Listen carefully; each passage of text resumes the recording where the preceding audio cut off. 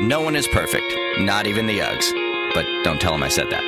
Here are some screw-ups, edits, and extras from the last episode of The Ugly Truth. We call them Ugly Cuts. But I'm curious how this new album is going to come out. I'm hopeful.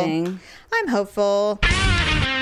You know, okay, speaking of, I know that there's a lot of haters, but I freaking love Shania Twain. And she's coming out with an album, like, in 2 months. I can't wait. I hope it's good. I really hope it's good. She's not the best singer, but whoever produced her albums, and they were fine-tuned to her voice. It made her sound like Mariah Carey, basically. Okay, well, I don't know. So you may not know the story. Most people know. But Shania Twain was married to Jeff Mutt Lang. Yeah. Who is a ridiculous record producer. Right. And they were married. They had a kid. They named him something weird. Asia or something. And they lived in, like, Switzerland. Right. They're weird people. They were both kind of reclusive. And she's had quite a life before that, even, with her parents dying and all that garbage. Oh, yeah. No, she raised her brothers and sisters or something like that. It was very crazy. Well, her husband started sleeping with her best friend. Yes. So that fell apart. And she was, like, practically suicidal. And then she started sleeping with her best friend's ex-husband, and now they're married. Yeah, I know. Isn't that weird? It is weird. I wouldn't have anything to do with any of it. That's what's so strange. But she obviously found solace with this dude. So, yes, he was a miracle producer, or probably still is. So he made her huge. It was completely solely the way he produced her albums that she was so great. Right. And made her sound, perfect. And I mean, she obviously has it, she can sing a note, but yes. If you think about it, they're not that hard to sing. Anyone who can sing a tune, can sing her songs. Yeah, well, I mean, that's why do you think Taylor Swift is so popular? Everyone can sing Taylor Swift songs and sound good. I mean, it's just like that. Sometimes if the takeoff is really bad or if the landing feels dicey because of the wind, it's always the wind. I'm cool with landing. Once we start descending, and I'm just like, it's over. For me, the descending is the closer we get to the ground, the more relieved I get because my chance of survivability continues to rise. If something goes bad and we're 600 feet off the ground, I could make it. At least that's what I'm thinking to myself. I hate takeoff because I hate when you start that ascension and then they start turning. I'm like, why are we turning around? Oh my God. And Victor's like, we're not turning around. And I know. He's like, we're just getting out of the way of everything. That's the same with me. When we ascend, all of a sudden they do those sharp, especially in Sacramento, man, those super sharp turns. Yeah. They're U-turns essentially. Basically. Oh my God. And especially wherever we're flying out of, whenever we're going somewhere on a plane, we're going south. And so the airport's obviously pointing north because we have to flip around and go back the other way. And I'm sitting there, and you're basically plastered to the back because you're ascending so quickly. Yeah. And I start swallowing hard, and I'm trying not to cry every time. And Daryl, he always grabs my hand. He's like, "Honey, everything's gonna be fine." And I'm like, "Just don't talk to me right now. Just let me be here. Just let me be completely terrified for just a moment." Well, and the thing is you're ascending at the same time. Yes. And sometimes ascending feels like descending to me. It does. And so I'm just like, I'm like, are we going down? Why? And then I think of like that movie Sully, where it's just like they have to crash in the Hudson because they, we're going in the water, people. I'm like, are there birds? What's going on? I know, it's true. He's like, don't look at the fuselage. Like, don't look at the inside of the plane because you can see what you're doing. I try and sit in front of the jets because if you sit behind the jets, it's really noisy. If you sit in front of the jets, it's not so bad. Yeah, well, I don't know if this is true or not, but I choose to sit over the wing as much as humanly possible because I feel like that's the most reinforced part of the plane. Whenever you see planes, that center part is always intact. So I always sit over the plane. If I do that, I'll just look out the window and wait for something to fly off. I do. If I see a loose screw, I'm like, what is this? Why is this loose? And if they have like the cockpit, like like voice, where you can listen. I'll sit there and listen and try and like decipher, like what's going on, like see if I can be like, Mayday, Mayday, we're going down, we're going down. So you can be prepared for your death. Because I want to be the first to know. And so I said, okay, you're right. I forgot about the cookies. I'll clear my cache. That's so funny. I know. Isn't that weird, though? I guess I didn't know that there were certain things that people find bothersome. Well, I mean, one of the reasons why I won't watch The Exorcist is because our mother convinced us that demons would come in through the television. Well, I would never watch it because of that reason. Exactly. I still believe that. I do too. Unfortunately, I think that's the Mexican in us, because it's like she's like, Jamie, that's demon. Like anytime there's even like and I've got the children doing it now too. Anytime there's like a movie trailer for like something, demonic or horrible, they mute the TV and like hit the guide button so we can't see it. God. That's our childhood right there. That's in a nutshell. Because our childhood. I just don't want them to see anything like terrible. There was like this movie for about a doll or something like that. Oh, Annabelle. Yeah. Annabelle. Yeah. And I'm just like, what the fuck is this? And I'm just like, no way. Yeah. Not in my house. I know. I'm the same way when it comes to supernatural films. I think it's just our childhood of our mom convincing us that demons were going to come out of the TV if we watched it. I don't know. That's why I told you and Stephanie when I'm just like, well, you guys are on your own if you want to go see that It's Satan movie.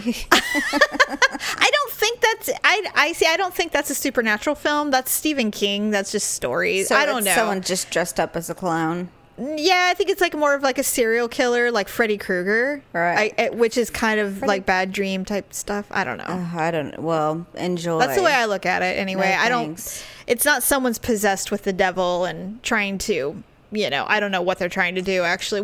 If you ever broke it down, it's like, what's the purpose of a demon possessing a small child? Like, what is the end game here, really? What are you going to do with this? I'm just wondering. It doesn't make any... There's nothing that's going to happen on this planet if a demon is possessing a small child. Like, where are you going with... Like, if I was the priest, I'd be like, where exactly do you think you're going with this, Satan? I'm just wondering. Like, what's next for you? Because you can only inhabit one thing at a time. So what are we doing? And you'd be like, you know what? You're right. I don't know what I'm doing. I'm just not sure. Right. And so, actually, you'll probably be growing out of them before you even get to school. And so, then when we went and tried T-shirts, and the same thing, we had to get mediums. Right. Well, and his dad probably could wear some of his shirts, but no, actually, that's a lie. Listen, Ryan is a galoot of a kid. I mean, he's got to be going to hit 6'2" at minimum. You think so? Oh my God. I mean, he's as tall as me. Yeah. And he's only 11. I mean, God, he's going to, you know what? He needs to get coordinated quick because every athletic coach is going to want him. Yeah. He needs to find his niche, because if it's wrestling or track or football, don't do football, but basketball especially, I know he doesn't like it, but if he finds something he's good at, he could play. If he's good at it and he becomes like one of those ridiculously tall, huge young men in high school, he could go anywhere for college. Yeah, I mean, that's just the thing is like... He's huge. He's like a little baby Michael Phelps. He plays things for fun, and so... you should get him in water polo. Oh, my God. We'll see what he likes. It's just... He's still only just out of 5th grade. So. Yeah, it's true. But see, he doesn't look like... He looks like a middle school kid. Like, he looks like he should be in 7th grade. Yeah. He looks like he's... And he hasn't even hit full puberty yet. No. It's going to be crazy. So that's what I'm saying is get that kid into a multitude of sports to see if anything sticks. Yeah. And then, he may not have the competitive bug, but sports like water polo or even wrestling or something, or track or anything where you're competing against yourself or a team effort. Yeah. He might really like that camaraderie. And if he's athletically inclined, holy shit, will you have fun with that? Yeah. It will be amazing. He's going to start wrestling when he gets to junior high school. And perfect. So, and he does play basketball at lunchtime and stuff like that. Sure. Well, there you go. I think that's pretty normal for kids his age. Maybe he's the next Donald Cerrone. You never know. Right? Yeah, That'd be hilarious. So I'm sure I'll be spending my $50 per class to buy hand sanitizer and wipes, and you'll be buying out of everything. I'll be buying my love for the teacher. You know what? If you can throw money at the problem, throw money at the problem. That's always been my thing. Well, and not just that, but then there was the Tyron Woodley fight. Yes. And Dana White was so pissed off because he said that he did the bare minimum just to get by in his fight. To keep the belt. Mm-hmm. And that's what a lot of people thought. And he said, if you're going to be a champion, fight like a champion. Yeah, and then Tyron Woodley just lost his shit on that. Well, the reason why he lost his shit was because he was supposed to fight GSP. Yes. And the GSP got pulled from him. And now he's supposed to be fighting Bisping. That's right. I did hear about that fight change. Because he says if you're going to fight like that, then screw you. You're not going to fight GSP. Well, that makes sense because I saw the little blip of the press conference where Dana White, who looks very red right now because his blood pressure must have been out of control that night. Well, that was a big fight night. It was. He was they're saying, oh, so is the Bisping GSP fight, is that legitimately happening? He goes, yep. Next. He must have been really pissed about that. And Tyron Woodley now is demanding a public apology or he's going to start leaking dirty laundry. And I'm like, why would you do that? What does that do? Why would you threaten someone? You better apologize to me publicly or I'm going to leak dirty laundry. We live in a world where all we know is dirty laundry. You're not threatening anything. That's all we live in is dirty laundry now. It's like a sea of clothes in this world. We don't care. No one cares. When do champions start acting like champions, Right. And, because then you even get, I get that, but who is it, Mighty Mouse? Yes, Demetrius. He starts talking shit too because they're talking about getting rid of his weight class. Well, yes, that is a kettle of fish that is deep because there was a lot of crap going on with poor Demetrius. He's basically there's no one else to fight. He's fought everyone. And he's apparently pound for pound, he's the most proficient fighter in the UFC, if not the world. And a lot of people agree with that. There's no one that can match his skill set at that weight class. And so, but Dana, there's no money in it. No one cares about that little weight class. Well, it's what, 135? Yes, it's very. Yeah, it might even be lower than that actually.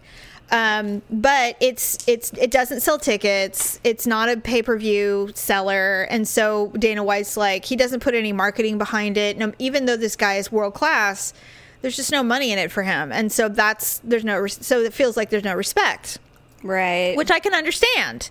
You're putting your body on the line to fight and you make probably nothing compared to a heavyweight. Oh, totally. And you're not even being supported by the league that you're fighting in. So, for me, if it was me, I would be weighing my options at Bellator or other arenas because if you're not getting paid at UFC, that's not the only game in town. There's other ways to make money doing this as a living. I know that UFC is the biggest, but there's got to be other options. So it'll be interesting to see what happens to Mighty Mouse. He is really, really good, and I do like watching him fight, but realistically, I'm with Dana. I would not pay $60 to watch him be the title fight. I just wouldn't. I just wonder if it's that hard for him to gain the 10 pounds to go to 145. He's 5'1".